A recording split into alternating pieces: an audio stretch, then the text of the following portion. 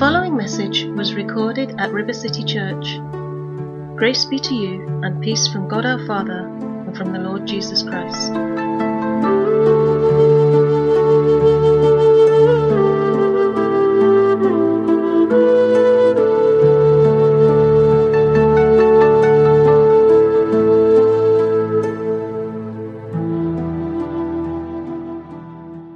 Hello everyone.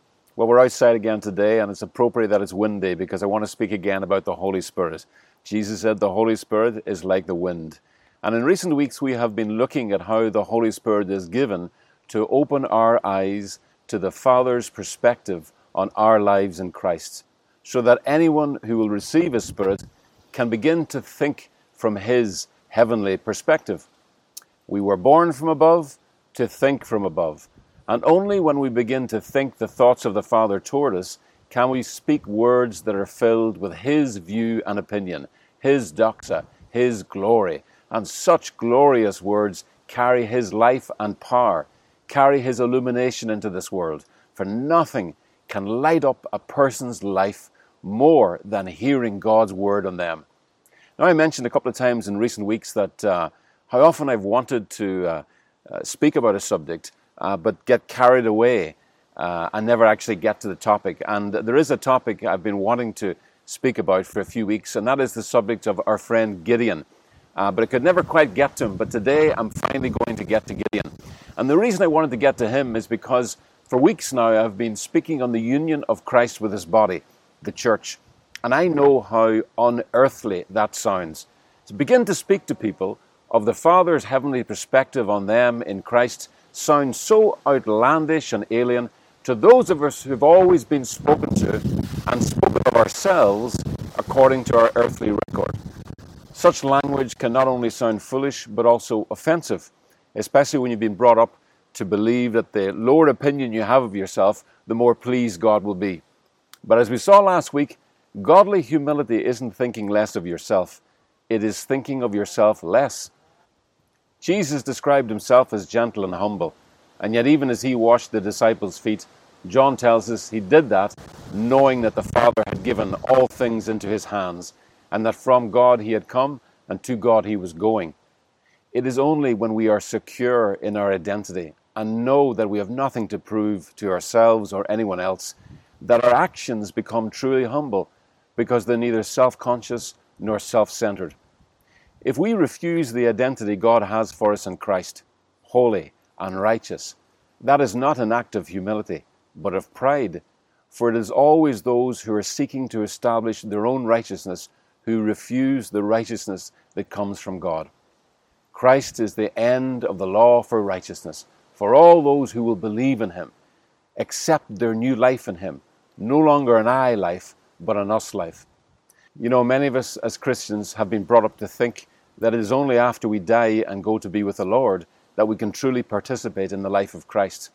And with that mindset, it's not surprising that it has become almost the norm in the church for the gospel to be shared as a message about the future. It's all about you getting to call heaven your home one day after you die. With that mindset, multitudes of Christians, church has become for us more like an intermediate state, a place you have to wait in for years before you get to be with the Lord. I don't believe Jesus' vision for His church was purgatory, but rather heaven on earth. Yes, it's wonderful that one day we shall have glorified bodies and live in a place where there's no more sickness and no more grief and no more death. But the gospel is not a message about our desire to make heaven our home one day. It is a message about God's desire to make us His home today. Let me say that again. The gospel is not a message about our desire to make heaven our home one day. It is a message about God's desire to make us His home today. You know, when Jesus' disciples asked Him to teach them how to pray, He taught them to speak to the Father not about leaving earth to go to a heavenly kingdom one day, but about His kingdom coming, and so His will being done on the earth as it is in heaven today. Speaking of the desire of Himself and His Father to be with us, Jesus told His disciples in John 14, we will come to them and make our home with them. Let me ask you a question. Which is greater, heaven or the one who made heaven? So which is greater, getting to heaven or receiving the one who made heaven? Yes, church, it will be great to receive the inheritance of heaven one day, but what if we already have something greater today? What if God never intended our lives to be about us achieving heaven, because He never intended life for us to be about our achievements, but about His gift, the gift of His presence with us? Remember the words Jesus put in the mouth of the father of the elder brother in Luke 15, a son who had spent all his life waiting for and working for an inheritance that he felt he deserved. The father said, "Son, you're always with me, and everything I have is yours." In effect, he was saying, why are you waiting for something better? If you have me, then you already have all that I have. I think there is a great awakening coming to the church. We're going to awaken to Emmanuel, God with us. Awaken to a knowing of His presence that so fills us with His joy over us that we can't help but do exploits that manifest the kingdom of God on the earth. Because that's what God's people have always done when they have really known that God is with them. The people who know their God shall be strong and do exploits. That, speaking of people who know God, is speaking of people who know God as God with me. You know, right the way through the Bible, the way God's people have always come into an experience of knowing God with me is through being spoken to by Him. But for all of them, it wasn't an easy thing. It wasn't easy to immediately receive what He said. I mean, being spoken to by God was an overwhelming experience, not least because what He says, what He speaks to us, appears to take no account of our earthly record, our experience of life. When God speaks to us, He speaks to us according to the glorious riches of His eternal thoughts and plans toward us, not according to our low opinion of ourselves, formed in this temporal, passing away life. Let me put that another way. And we've said this before. There was a time in your life and mine when, as infants, we behaved no better than a dog would. But our parents never spoke to us as a dog, because they knew of our great worth and destiny long before we did. When God speaks to us in that way, with words so glorious and a gospel so glorious in His generosity towards us, it appears to fly in the face of our comparatively miserable, ordinary, sin-filled life. So much so that such words can sound not only foolish, but also offensive. And that's the reason I've wanted to talk about Gideon, before too many people took offense at what I was saying and gave up listening. See, Gideon is a classic example of the way our earthly minds react against God's perspective on our lives, and why. In fact, the Bible is full of accounts of men and women who are totally taken aback when the Spirit of God speaks to them and calls them into a destiny, a name that in their opinion they're totally unqualified for and unsuited for. I'm going to show you this morning that God's answer to all our objections to the way He speaks to us is always the same. Go, for I am with you. Church, the reason I've been speaking for 11 weeks on the union of Christ with His body is that it is only to the degree that we will believe He is with us that we can go. There are places He has destined His church to go to in this generation that we cannot go to without a greater revelation that we go with the Lord as one man. The Lord is saying to His church, I am so with you that with me, what you're about to do will be done as one man. That was the very phrase that God's Spirit spoke into Gideon's life. The truth that raised him up, that started living him from God's eternal perspective for his life. And he was a man living under the old covenant when the Holy Spirit came and went. How much more should those words be true for a people under the new covenant, to whom God has said, Go, for I am with you even to the very end of the age. So before we look at Gideon struggling to take in his eternal name, it would be good to remind ourselves again that God does indeed have such an eternal name, a calling on our lives that has nothing to do with our earthly record. Let me remind you of a scripture we looked at several weeks ago, 2 Timothy 1, 9 and 10. It speaks of the Apostle Paul saying, not to be ashamed, Timothy, don't be ashamed of the testimony of our Lord, nor of me his prisoner, but share with me in the sufferings for the gospel according to the power of God, who has saved us and called us with a holy calling, not according to our works, but according to his own purpose and grace, which was given to us in Christ Jesus before time began, but has now been revealed by the appearing of our Saviour Jesus Christ, who has abolished death and brought life and immortality to light through the gospel.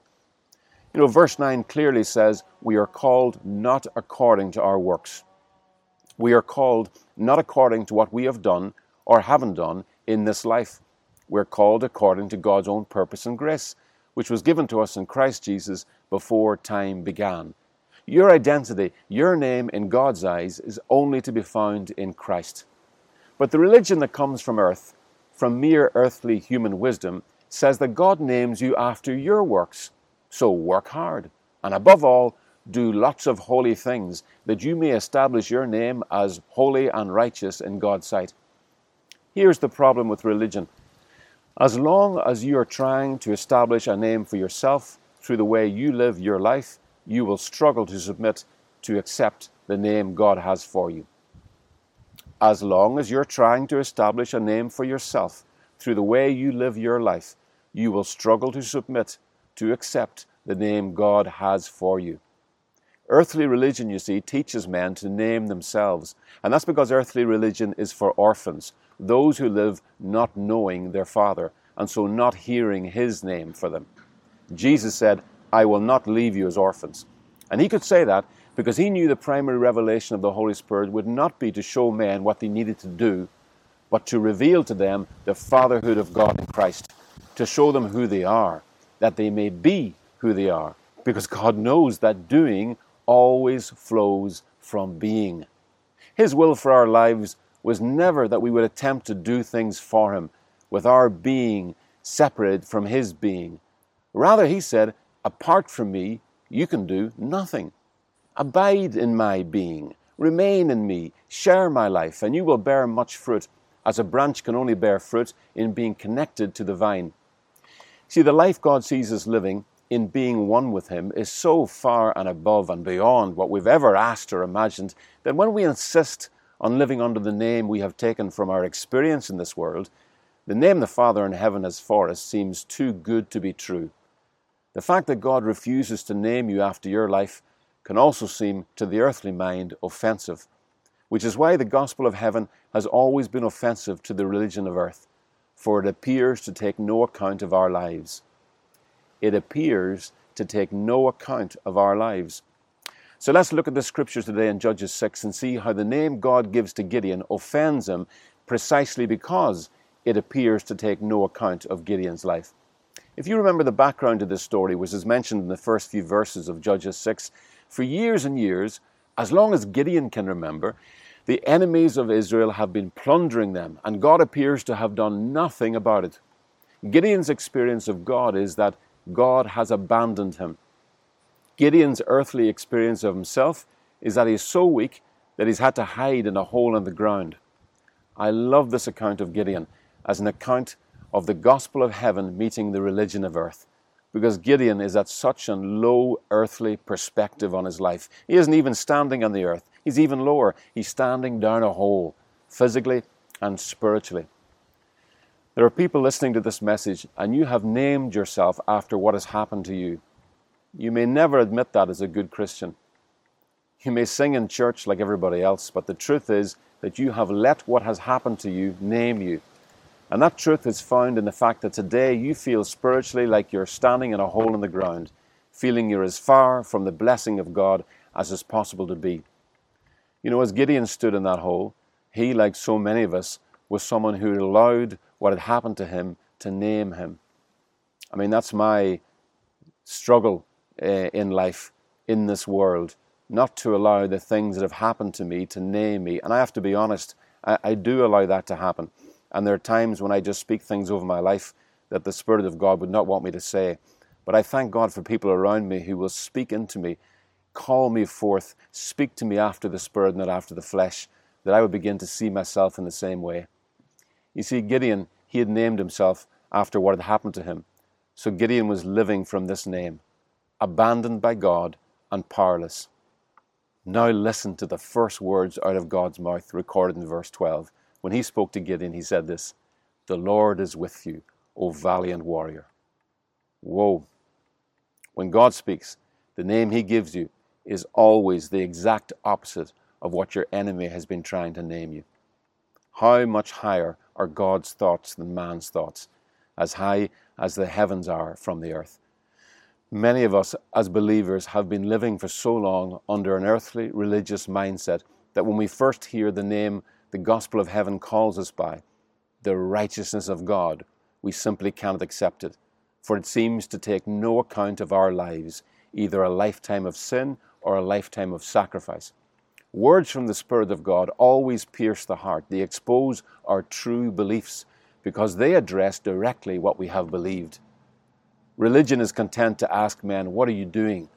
The gospel asks us, what are you believing?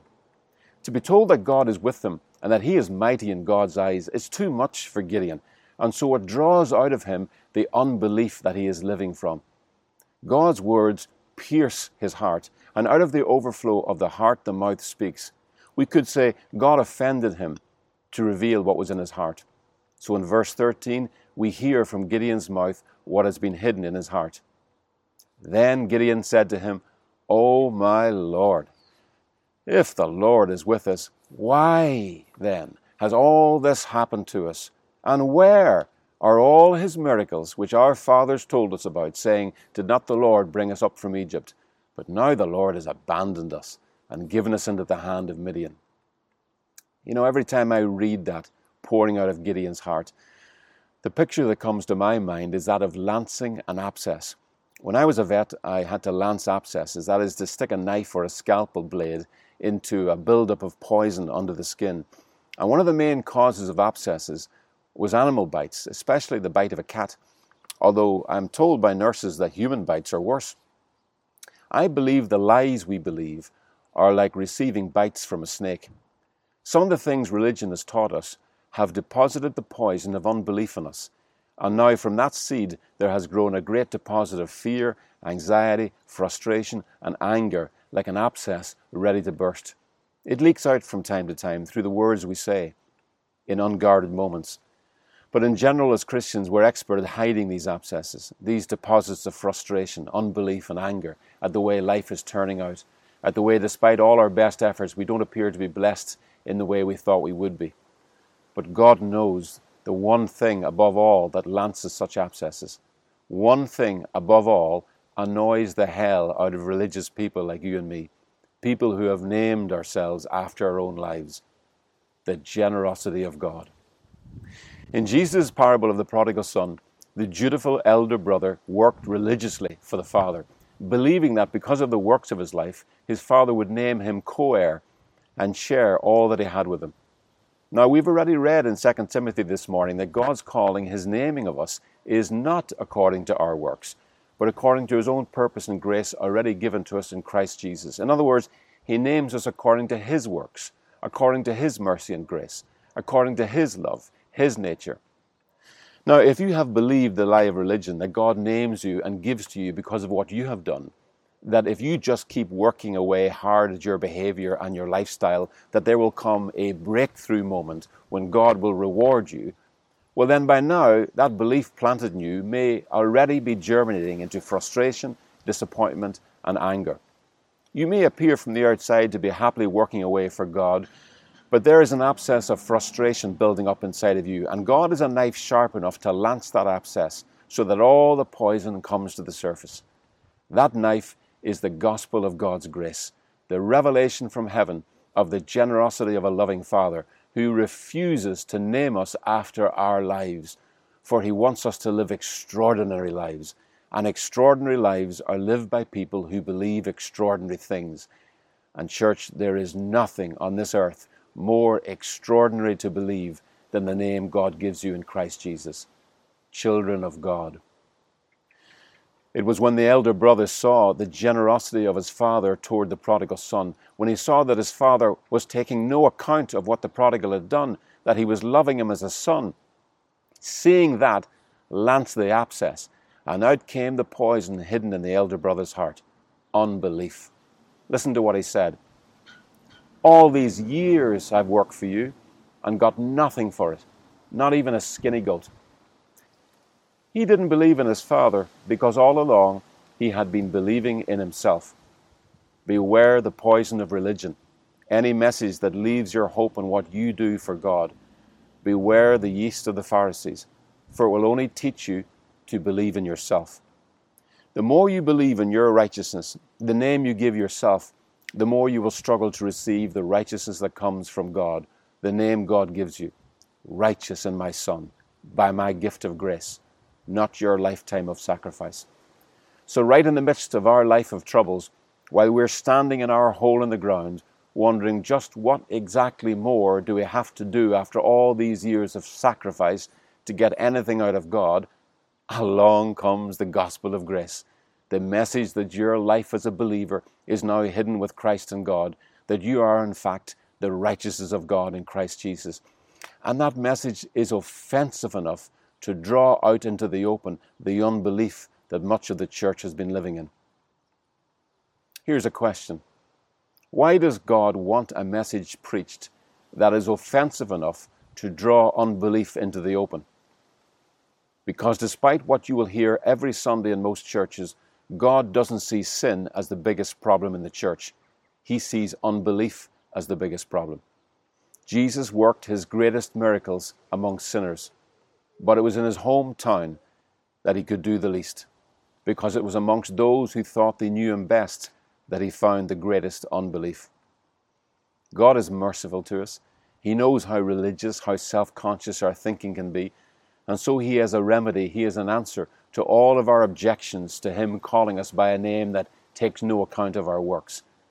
His answer is to never stop speaking to us our true name. You know, in reply to Gideon's list of objections, the Lord says nothing. All of Gideon's objections he ignores, as if he can't even see what Gideon is talking about. Verse 14 gives us his reply. It says, "The Lord looked at him and said, 'Go, in this your strength, and deliver Israel from the hand of Midian. Have I not sent you?'" Remember when the prodigal son returned home, he had a speech too prepared for his father, in which he listed all the things he had done wrong and stated that the only way to right the wrong was for him to now become a servant and pay back all he owed. Do you know what the father's response to him was? To act as if he had not heard a word he said. To act as if nothing the son had done had ever changed his view and opinion of him. The father just continued to dress him and address him, not according to his works, but according to his sonship. That's what God does here with Gideon. In reply to Gideon's objections, the Lord just says, "Go, in this your strength, and deliver Israel from the hand of Midian. Have I not sent you?" Go in what strength? Well, the strength Gideon is to go in is the name God has given him. God has given him the name, "The Lord is with you, mighty warrior." What a name to live in. Mighty warrior whom the Lord is with. That's what it is to live in Christ. You see, as far as God is concerned, he is speaking that name from outside of time, from eternity. He is speaking that name as if it's already happened, as if Gideon has already saved his nation. God has such confidence in the name he gives that when he speaks, it's as good as done. How could Jesus go around speaking to people as if their sins had been forgiven and their sicknesses already healed? Because that is how you can speak when you can see from an eternal perspective. Because from an eternal perspective, the Lamb was slain from before the foundation of the world.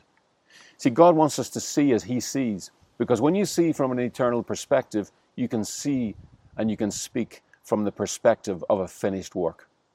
The spirit of this world can never enable you to speak as the spirit that comes from God can.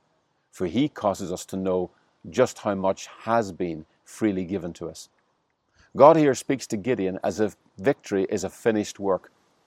The Lord looked at him and said, "Go in this your strength and deliver Israel from the hand of Midian. Have I not sent you?" Let me read that to you from Young's literal Greek translation. "Go in this thy power, and thou hast saved Israel out of the hand of Midian. Have not I sent thee?" God is saying, from my perspective, when you go in my name, it's already done. Now that is how the Lord wants us to live. Go as if it's already done. Go in your eternal name. Rise out of the temporal realm of "I will call myself victorious after I have won." I will call myself righteous after I have lived a righteous life. And rise instead into the eternal realm, into your eternal name from God, victorious and righteous in Christ today, more than a conqueror today, not because of anything I do for him, but because of everything he has done for me. If you go in that name, you will bring the eternal realm into the temporal realm.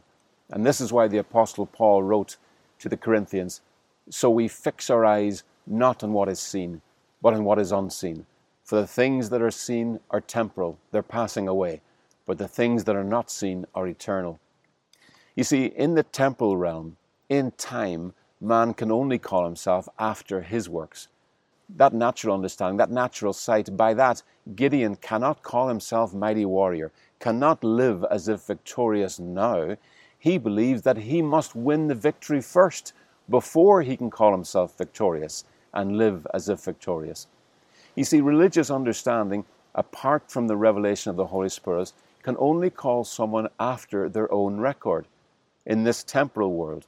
And with such a religious, natural mindset, men will refuse to call themselves victorious or righteous until they have achieved that themselves. That is not how God brings his eternal purposes to pass on the earth. It's not how he reveals the things that cannot change and cannot be shaken in a world where everything is being shaken. He doesn't do it through the natural strength of men, but by grace through faith. He gives revelation by his Spirit of his eternal purpose, and that revelation enables men to walk in God's eternal purposes in this realm. And through such lives, the kingdom of God, the eternal realm, is manifested on the face of the earth. He speaks by his Spirit of what he declares from the eternal realm to be true. And because his words are spirit and life, those words impart faith, the ability for us to see what he sees and so believe what he believes. Listen to how the Lord brought about a great victory through Joshua outside that fortified city of Jericho, recorded in Joshua 6. It says, "Now Jericho was securely shut up because of the children of Israel. None went out and none came in. And the Lord said to Joshua, See, I have given Jericho into your hand, its king and the mighty men of valor." You see, just like with Gideon, God is speaking to Joshua as if it's already done. Yes, there followed a list of instructions as to how Joshua would receive what had been given, but those instructions were useless to anyone who could not see by the Spirit, see from God's perspective how ready, how given was the city. God's first instruction to Joshua was see. If we, the church, are having difficulty receiving what has been given, walking as giants in this land, as sons of the Most High God, the answer is not to be found in issuing more and more instructions on how to take this land, but in allowing the Holy Spirit to open our eyes wider to see what God has already given. The biggest problem the church has today is not a sinning problem, but a seeing problem. Men and women who see by the revelation of the Spirit, who see by the Spirit, know the heart of the Father, know that God does not save and call people according to what they have done. He is the God who called a coward hiding in a hole in the ground, mighty warrior, because he saw Gideon according to his purpose and grace, not according to what he had done. He is the God who called an escaped murderer the deliverer of my people, because he saw Moses according to his purpose and grace, not according to what he has done. He is the God who called an adulterer and a murderer a man after my own heart, because he saw David according to his purpose and grace, not according to what David had done. He is a God who called a man who broke his promise and betrayed him in his hour of need a shepherd of my sheep, because he saw Peter according to his purpose and grace, and not according to what he had done. Now, what does he call you? He has saved us and called us to a holy life, not because of anything we have done, but because of his own purpose and grace. This grace was given to us in Christ Jesus before the beginning of time, but it has now been revealed through the appearing of our Savior, Christ Jesus, who has destroyed death and has brought life and immortality to light through the gospel. You know, in this life, there are only two types of people: those who live by the name they've given themselves, and those who live by the name God gives them. The first will strain in life, the second will reign in life. Paul and Silas singing in that jail at midnight, whipped and shackled, What a wonderful picture of reigning in life, because they were refusing the name that this passing away world was trying to place on them, abandoned by God. I think the most powerful picture of someone reigning in life is Christ standing beaten and disfigured before Pilate. I remember being beaten in school with a stick in public before a class. I remember the humiliation of it, the intimidation that followed as you dared not step out of line afterwards in case they did it again. Pilate, he would have known exactly that, the effect of a vicious beating on someone, and how men returned from it broken and begging for mercy. Yet in walks Jesus, bloodied and bruised, and stands before Pilate in all the authority of a king. Pilate was shocked, because Jesus walked in before him and spoke to him as if what had just happened to him had in no way affected his belief in who he was. That is reigning in life. It is to be so convinced of your eternal identity that this world and anything it does to you can no longer name you or change you. That is how we can live if we allow the Holy Spirit, the wind of God, to open our eyes to the truth that we have been gifted the very righteousness of God, a righteousness that is eternal, a righteousness that comes from above, not from the efforts of our flesh. But if we will not receive the gift of His righteousness and His abundant provision of grace, the ability to live as a child of God in union with God, then we cannot reign in this life. We cannot feel as close to God on our worst day of failure as on our best day of self-control. We will remain zealously trying to establish our own righteousness, and even though we may quote Scripture and go to church and have all the right opinions on all the great moral issues of the day, we will not be people of influence in this world. For when the world looks at us, it will not see people reigning in life. It will only see people straining in life. Any gospel that does not show you how God now sees you has no power, for as a man thinks, so he is. And if your gospel lets you think of yourself as a mere man, then that is how you will continue to live. If your gospel lets you think of yourself as a mere man or woman, then that is how you will continue to live. It is our communities that suffer from such a powerless gospel, because they do not need to see mere men, they need to see Jesus. They need to see the Son of God, and it was God's purpose that every generation would see the Son of God in His church, in the sons of God. Believer, do not let this world, your temporal experience of life, name you. You are not abandoned by God and powerless. You are the one He is with, and if you go on that name, then you can overcome anything this world throws at you as one man.